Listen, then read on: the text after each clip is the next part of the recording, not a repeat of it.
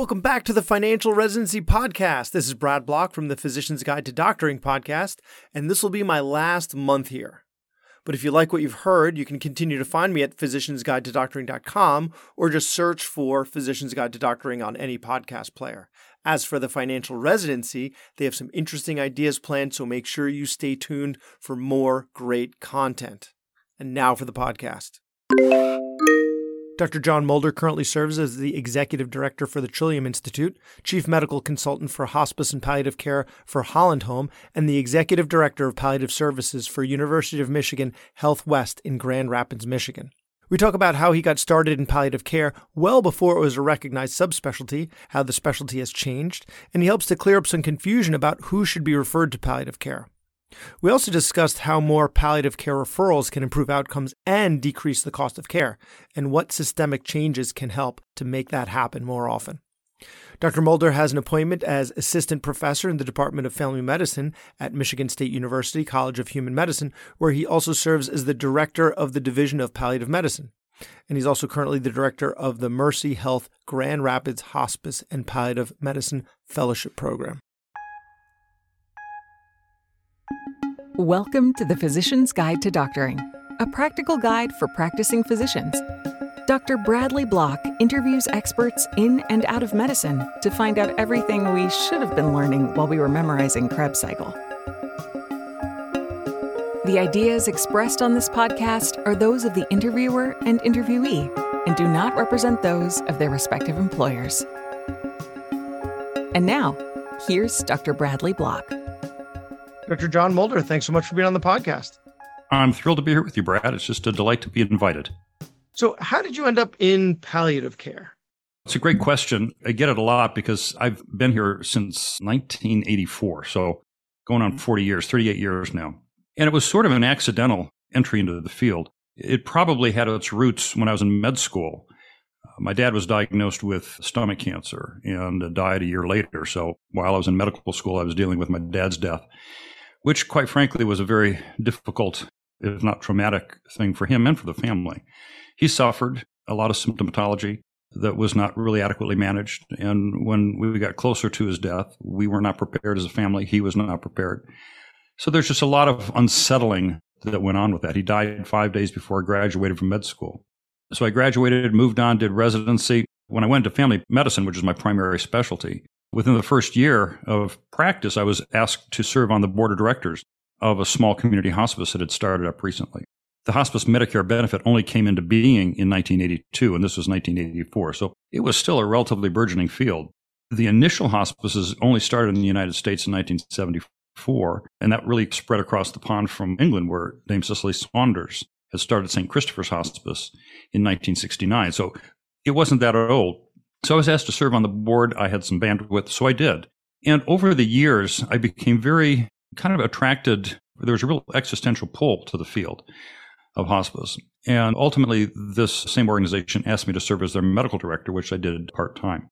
So through the 90s, there really was a movement that was growing here in the country of people that did what I did. Most of us did part-time or nominal hospice work. I'm not even sure when the word palliative was actually invented in that realm of advanced illness care. But we would go to conferences. It might be a hospice conference, or it might be a family medicine conference. And those of us that were doing this work coalesced into a corner of a room to talk about what we did. And ultimately, through the 90s, there was an opportunity to begin to coalesce into starting a specialty, which we officially launched in 1997. And it was the American Board of Hospice and Palliative Medicine, and started offering board certification exams at that point in time. In 2000, now board certified myself, I took an invitation to serve a full-time role in a large hospice in Nashville, Tennessee. So it was the first time that I'd ever lived outside the state of Michigan. Moved to Nashville, also took a position at Vanderbilt University and began teaching at their medical school, end-of-life care, and started a clinic in the cancer center there. So one of the early embedded palliative clinics within a cancer center was in 2001.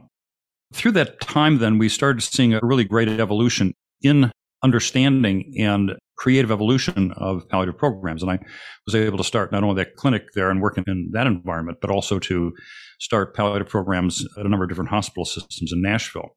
And ultimately, 2006, I was recruited back to Michigan to a company called Holland Home. Holland Home is one of the largest provider of elder care services in the state of Michigan. We're 130 years old this year, not-for-profit, faith-based institution. And on any given day, we're caring for close to 5,000 individuals within our various domains and services. So I helped them with their hospice development. I began palliative care programs in the hospitals here in the Grand Rapids area. We started a hospice and palliative fellowship program. We started an educational institute and just did a lot of things palliative that really began helping to set a standard of expectation and quality of end-of-life care here in the West Michigan area that we think is really pretty good. How did I get started? The table was set through my dad's negative experience. And the exposure to it in my early days of practice really kind of engendered the love that I really still have for the field. So as one of the almost founders of the field, you've been in it this long, how have you seen the field evolve? I don't know that I would qualify as a founder, but I certainly am one of the earlier ones through the gate. Pioneer would be a better word. Reluctantly, one of the first out of the gate, yeah. As far as how it's evolved, it really has been, to me, both rewarding, fascinating, and frustrating all at the same time. The initial impetus for the rapid growth of hospice and palliative care came about through the government's passing of the hospice Medicare benefit. And that provided a funding stream for end-of-life care. That mandated that hospices have a medical director serving in a consulting role with the hospice team, which is still quarterbacked by a nurse, and there's social worker and chaplaincy and volunteers that are part of that team as well. But they all had to have a medical director. So now you had hospices looking for people that were interested in doing this kind of work.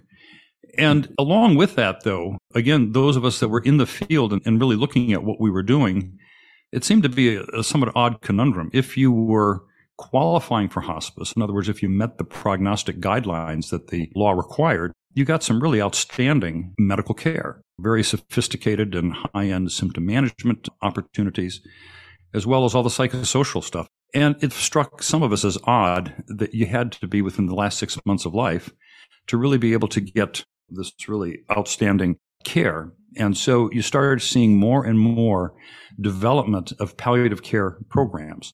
They started in hospitals, but then extended into clinics situations, home situations, in which we were working to try to provide outstanding and expert symptom management to people who may not necessarily meet the prognostic criteria for hospice services, but they still deserve and still could be recipients of really good symptom management care, or the opportunity to have these great goals of care conversations. As I sometimes will tell patients, my job is twofold. One is to help make you feel better, and two is to help you strategically plan for what lies ahead.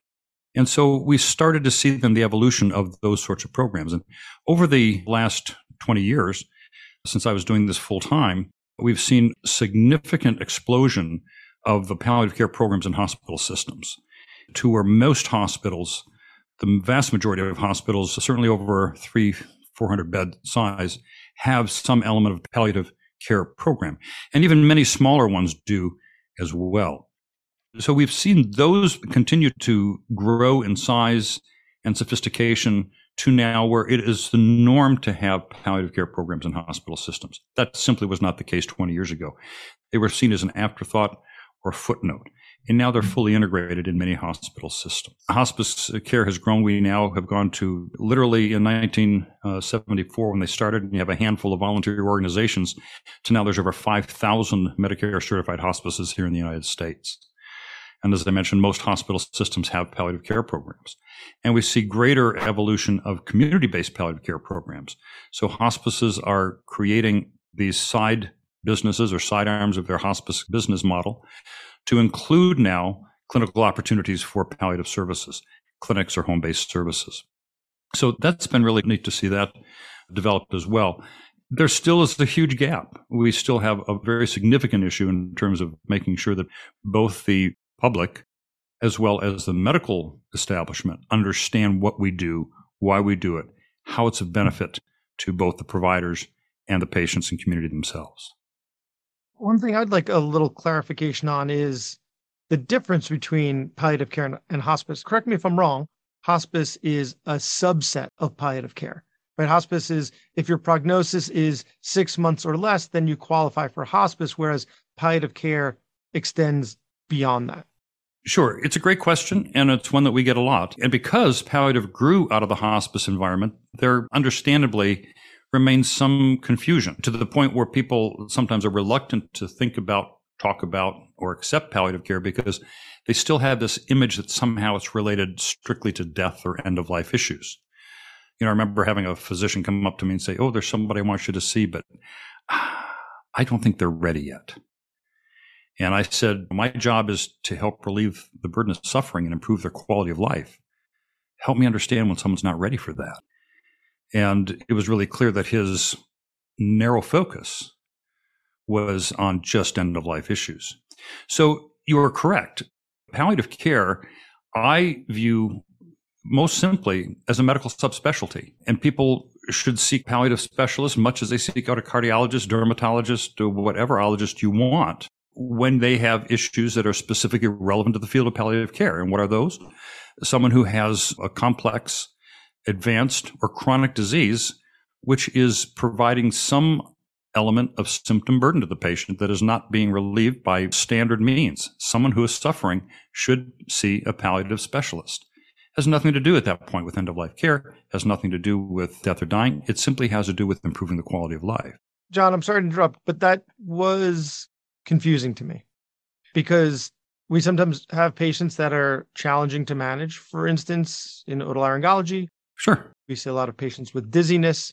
So if I have a patient with a more severe case of Meniere's disease, it's not a terminal diagnosis, but if their dizziness has been difficult to manage, would this be appropriate for palliative care? I just don't understand where it begins and ends. Yeah, I think that's a good question as far as where is the dividing line in terms of what the symptoms are that we can effectively manage. And you just pretty much have to start going down the list of what are the types of symptoms that are problematic for people. Number one probably is pain. We see that a lot. And you mentioned, being an otolaryngologist, I spent a lot of time in 3 different cancer-based palliative clinics taking care of head and neck cancer patients. And so within the context of that, I became very, very skilled in managing the pain symptoms, whether it be hypersecretion or xerostomia the patients will have relative to their presence and their cancer treatments and the aftermath of surgery, radiation, chemotherapy. And so there's a lot of stuff that I do creatively in head and neck cancer that some other palliative docs may not necessarily have as much experience with. So some of the opportunities are reliant upon the background of the specialists that you're working with. And the more you work with them, you get a good idea as to what their capabilities are. And someone who presents with dizziness, I quite frankly wouldn't necessarily presume that I know more about treating dizziness than any ENT doc would. That's where you guys live and that's where you work, and that's a very common thing that you deal with. I quite frankly, in my patient population, don't see that quite as much because you all do a great job managing that. But to bring up head and neck cancer, the patient doesn't necessarily need a terminal diagnosis. For instance, if you had someone who had stage 3 HPV related, responds well to chemoradiation surgery, they're treated aggressively, but now they're having dysphagia. Now they're having trouble handling their secretions. Maybe they have a persistent tracheostomy. So if it was just pain, fine, we'll refer them to pain management and they can help us manage the pain. But some of these patients that have complex social issues, getting tube feedings and other things like that, where it's not just pain, but there's a lot more to it, would that be something we would refer to you? Absolutely. If I think back to my cancer center experiences with head and neck cancers, probably half of the patients that I cared for in those environments were cancer-free. And they were living with the consequences of their therapy, whether it be surgery, radiation, chemotherapy, or usually combinations of all of the above. It might be, painful disfiguring surgery. It might be, you had mentioned stomas that have challenges in terms of voice management, things of that sort. Those are areas that I have had some element of success in helping people through using some palliative skills, along with the skills of the surgeons and otolaryngologists that have cared for them.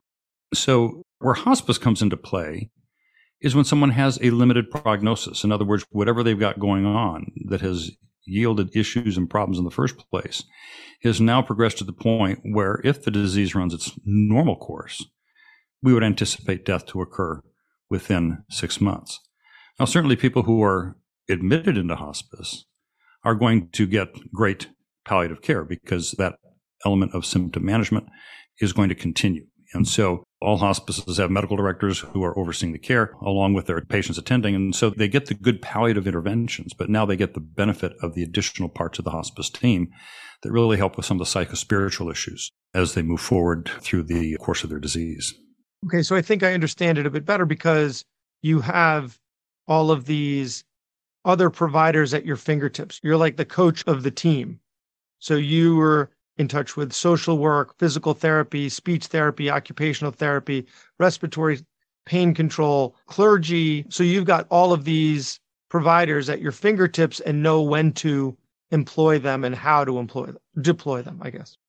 Yeah, sure. And it really boils down to what are the issues that the patient's experiencing and how can we best address them. You talked about quarterbacking it. I remember back into my family medicine days, and quite frankly, as I reflect back, a lot of what I did as a family doc could rightly fall into the category or under the umbrella of palliative types of practice. I've got someone who has advanced illness, chronic disease, and I'm helping to manage and manipulate the system around them for them to be able to feel as best as they can and to function as best as they can.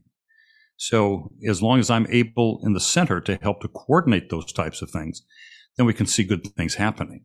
And I would do that as a family doctor, which sometimes the model with family medicine is more linear. A patient comes in, routine screening mammogram is positive, and you refer off to the surgeon. They get a biopsy that is positive, and they get referred off to the breast surgeon. They get referred off to the radiation therapist and maybe the oncologist. And further down the line, 6 months later, the doctor runs into the husband at the local grocery store and wonders how his patient's doing because he's had no follow-up, he's had no engagement, no involvement since he referred out. And I think that there's a better model in play in which I could extend that to family medicine specialists as well. But for me as a palliative doc, I need to have my finger on that pulse through everything to make sure that, first of all, they're making decisions that are consistent with their values. Because for me, that's one of the most essential, important parts of what I do. People encounter choices in healthcare all the time. And sometimes they make choices which are really great opportunities and options. And sometimes, and you've probably seen it, I know that I've seen it in the hospitals, you scratch your head and say, how did this patient get here in this condition, knowing what was going on? And they made some choices that clearly were not consistent with their values, but no one was there to guide them through the decision-making process. So I really think that we, in a quarterbacking fashion, to use an analogy that you set up, have the opportunity to help walk people through these experiences.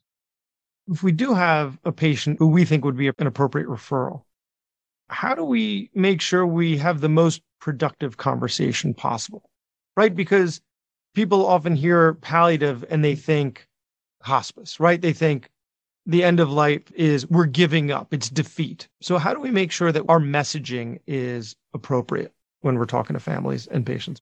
Again, great question, Brad. The way that I approach it is, first of all, I try to get some insight from the patient, and I'll ask them what the docs are telling them, what's going on. And through that process, then gain some insight as far as what do they know about their disease state, what the circumstances are, do they have an understanding about prognosis, the basic what's going on, and what do you know about what's going on. We'll ask them what the plan is moving forward, what's happening now, and what do they anticipate happening in the future, to get a sense as to what kind of conversations they've had about advanced care planning or about the options that lie ahead.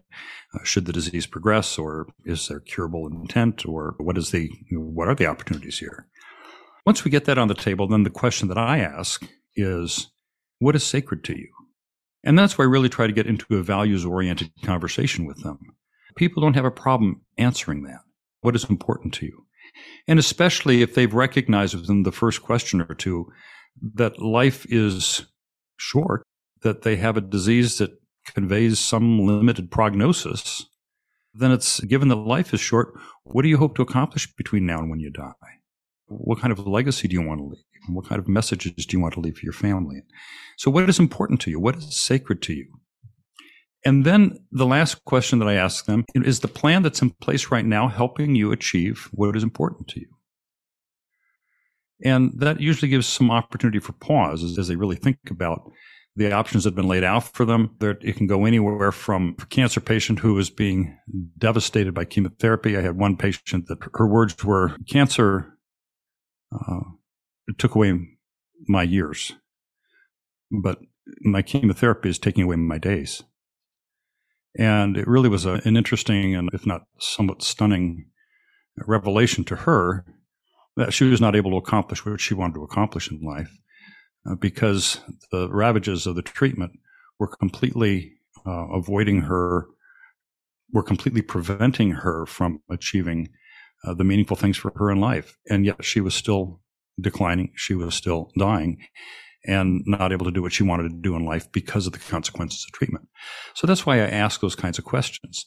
On the other end, we certainly see people who are really encouraged by the results of their treatment. They're getting, in the case of cancer, they're getting tumor reduction, or they're getting new life, new opportunities, which is great. We might see someone with non-cancer diagnoses, and through our interventions, we've allowed someone with ALS to become more independent, more functional, more interactive, more communicative. And so that we have the opportunities to really see these types of interventions that come through a palliative plan of care that really allow us to address their values, what's important to them, and then help to create the plan of care accordingly. I'm not clear on some of the verbiage. I know you can't really tell us what to say, but maybe a better way for me to ask the question would be, what are some of the pitfalls? What are some things that we shouldn't be saying to the families in order to get them to follow through with the referral? Yeah, I think that probably some of the pitfalls that I've seen, if on the end of the physician who's thinking to himself or herself that, golly, I think this might be a patient who would warrant a palliative referral, things not to say, I'm sorry, there's nothing else we can do, so I'm going to have to go see this palliative provider.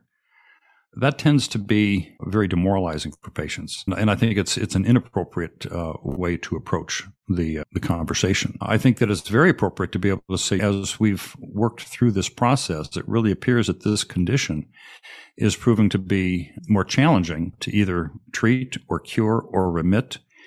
And this is going to continue to result in a burden that's going to be laid upon you. There are going to be symptoms that are going to keep you from enjoying life. And I want to really help you achieve as much as you can, given the limitations that this disease imposes. So I'm going to ask you to see one of our palliative specialists. What they do is precisely what I suggested. They're going to help you figure out how to best manage the symptoms so that you can do the best and feel the best that you possibly can. We'll continue to work together on the disease management piece that we're working on now. But I think that they could really help you live better. And so that's really what I would like you to do. So that kind of language, some of the negative messaging that is going on is this, again, we've alluded already to the perspective of the palliative is only death and dying, which it's not, or that somehow it means that we're giving up, which is absolutely false. That has nothing to do with what we're talking about. There's no issue of giving up or resigning yourself or anything like that. It's just acknowledging the reality of a very serious disease and looking for every option to help to improve the patient's well-being, quality of life, and symptom burden. So my next question was going to be, if there's a trainee out there listening and considering palliative care, what is your elevator pitch? I almost feel like I don't even need to ask it because of the passion that comes across in how you talk about this, right? You clearly love what you do, which is why you've done it in so many different capacities. But nonetheless, I'm still going to ask it. What is your elevator pitch for going into palliative care? I sometimes will ask the students what they are loving about their medical education experience up till now. Where are they finding their passion? What do they wake up in the morning excited to do? What kind of rotations have they found a lot of affinity and affection for? What sort of rotations have they perhaps didn't feel quite so strongly about? How do they feel about personal interactions with their patients? Because there are some people who clearly realize early on, these students, that they're really outstanding technicians. But as I had one guy said, I love doing this. I really don't like people. You're probably not going to do very well in a palliative field, but you could be brilliant in other areas of medicine. So you try to get an idea of the difference between both a relational aspect in medicine and a transactional aspect in medicine. I think that one of the things that you have to be able to do in this field is be willing to and enjoy the interpersonal connection with people. We are working at a very intimate level with them. And if you don't like getting engaged with people's values and their stories and their emotions, then you're probably not going to have a real good success here. On the other hand, if you really love getting involved with people at the most sensitive and vulnerable times in their lives, and being able to, on a very short-term basis, make a real positive difference in their life that just changes the character of their lives and improves their quality of life and really makes a positive difference for them, then this is a great place to be. This question actually came from my wife, who, not a physician, but she often helps me come up with my questions. Yeah. And I think I know the answer, but we'll see if I'm right. Her thought was that doing what you do, right? All of your patients are, or many of your patients are, end-of-life care, right? Yeah. Now, I think the answer to that is all of our patients are going to die eventually. So if we think we can stave off death, if we have any patients that are immortal out there, we need to make the whole world aware of it. But how do you not end up taking this home with you and suffering yourself? Tell your wife she's wise and very intuitive. And as for the immortality part, I have actually once had a doc come up and said, boy, I really admire what you do. I could never work in a field where all my patients died. And I looked at him for a moment to see if he would appreciate the idiocy of what he just said. And he didn't. So I called him on it. And then he says, well, you know what I mean. And I said, the problem is that attitude is what challenges us. You know, we need to be upfront and honest about that. And certainly the reality is that my patients are going to die sooner than yours, most likely. And in many circumstances, they're going to die under my watch. And there are two issues of that. One is that there's a lot of areas of medicines and there's a lot of, there are a lot of areas of medicine in which we need to learn how to compartmentalize. And I think as physicians, we're pretty good at that. We can focus on the need at hand and recognize that this is not my illness, it is their illness. I can certainly feel sad about that. I can certainly have both empathy, compassion, sympathy. I have all those sorts of things to people that are having really difficult circumstances in their lives.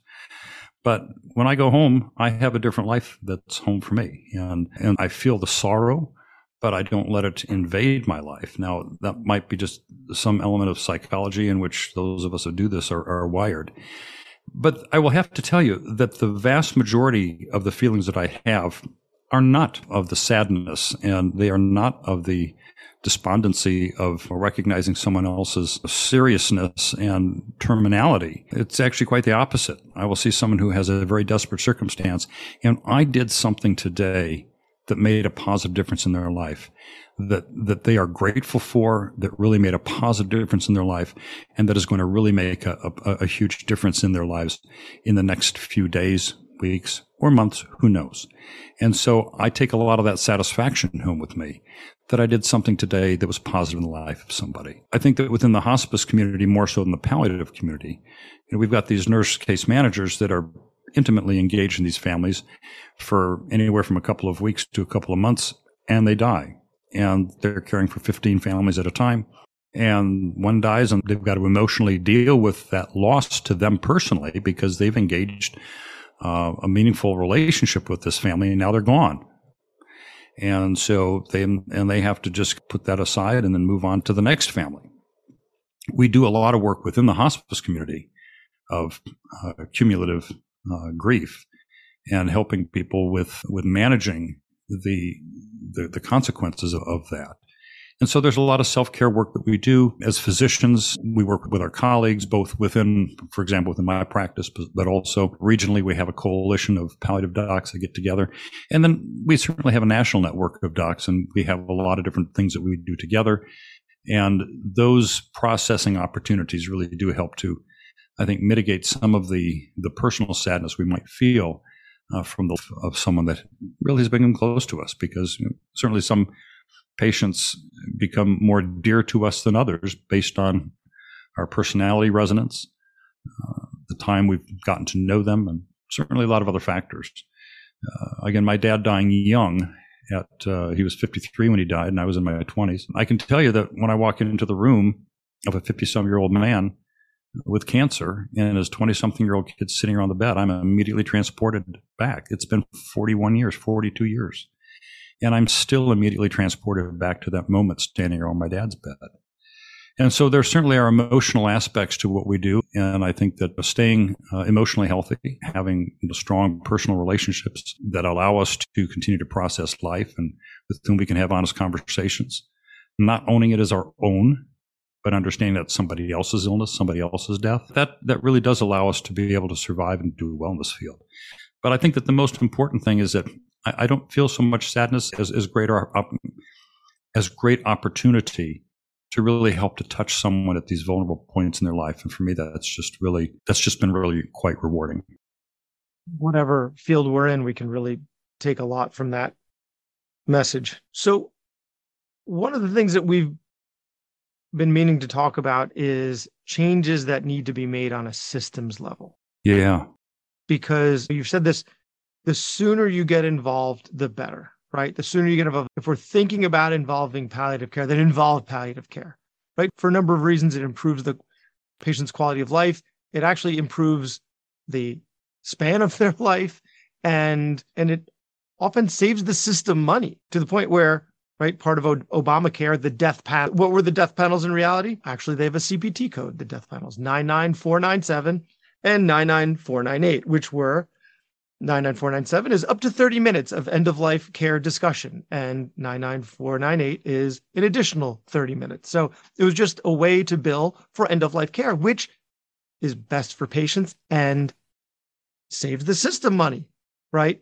Because the end of life can be very costly. So there are a lot of reasons. And actually, I am surprised that private equity hasn't made a foray into this. But so, especially as someone who's been involved for as long as you have, what are systemic changes that you would like to? I think some of them, we've started to scratch the surface and alluded to earlier, the more acceptance and integration of palliative care into mainstream medical care. And I think that still needs to be done more intentionally, more upfront, in which we are looking at palliative as a very meaningful and reasonable resource in helping people manage chronic disease, advanced disease, or terminal disease, and not waiting until the very, very end to get these palliative practitioners involved. You are absolutely correct. If you look at the studies, and there have been a number over the last 11 and a half years, that have really demonstrated the value of palliative care, not only in improving quality of life and improving symptom burden,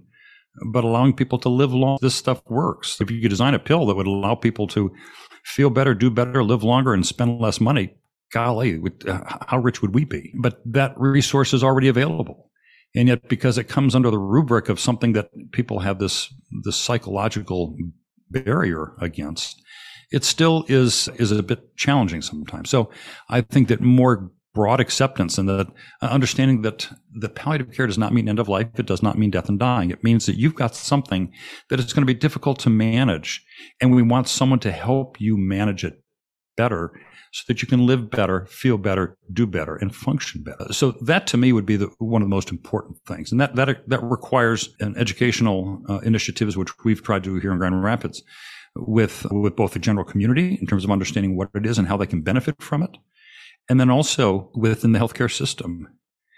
And I remember doing a lecture once to many universities have these colleges of lifelong learning, and they basically are non-credit classes that they offer for the elderly who are still interested in academic pursuits. And I was doing a lecture for a number of people in West Michigan, and I finished my lecture, and some hand went up and said, "I really don't have anything going on, but how can you be my doctor?"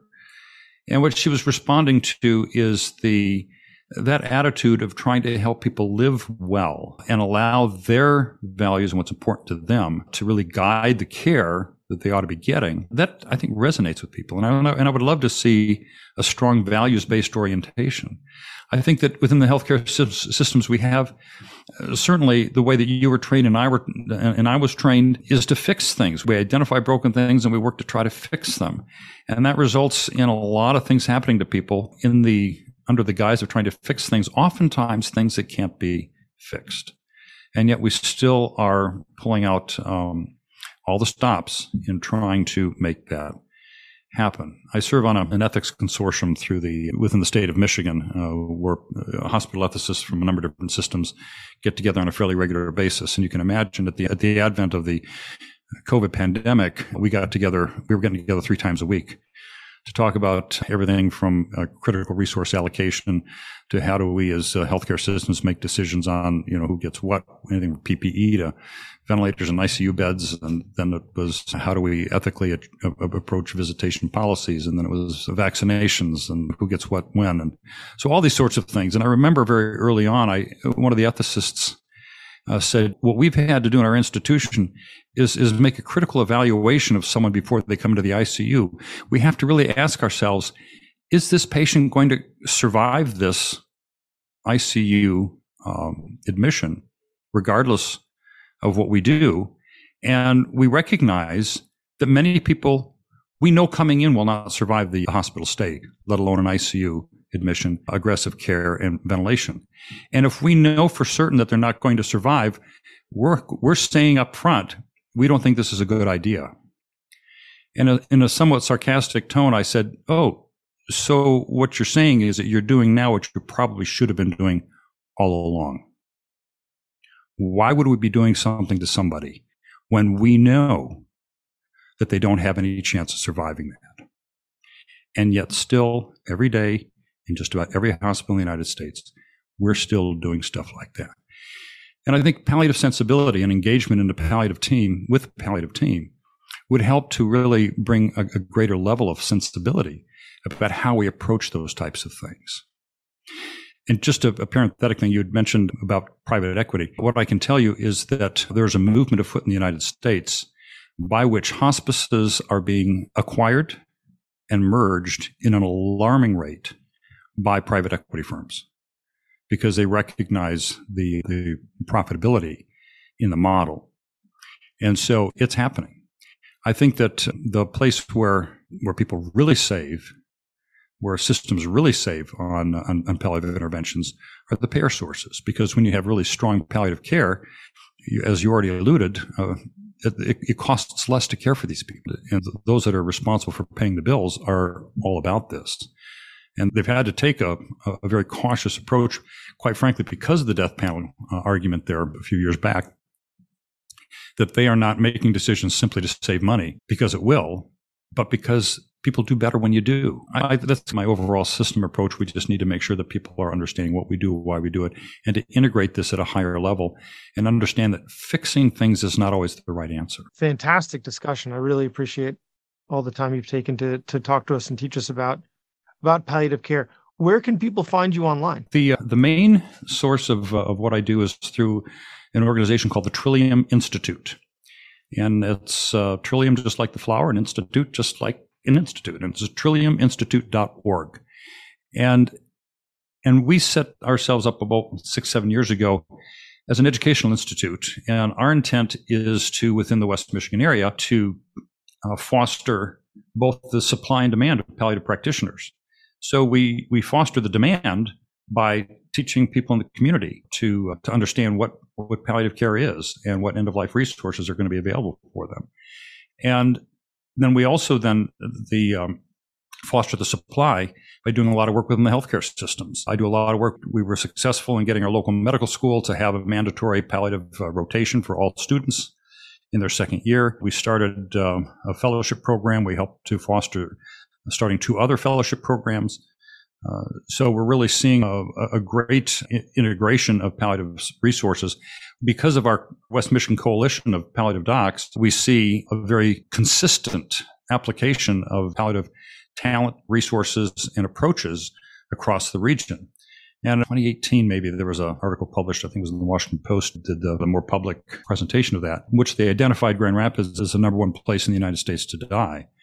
And a lot of the things that they used within their metrics of measuring that were really quite consistent with what we are trying to do, the types of values that we're trying to instill in both the medical community as well as the lay community to understand the benefit of palliative. So trilliuminstitute.org, there's a lot of resources for people that they can find on that website. For more information about me, I don't often promote this, but johnmulder.org is my own personal website.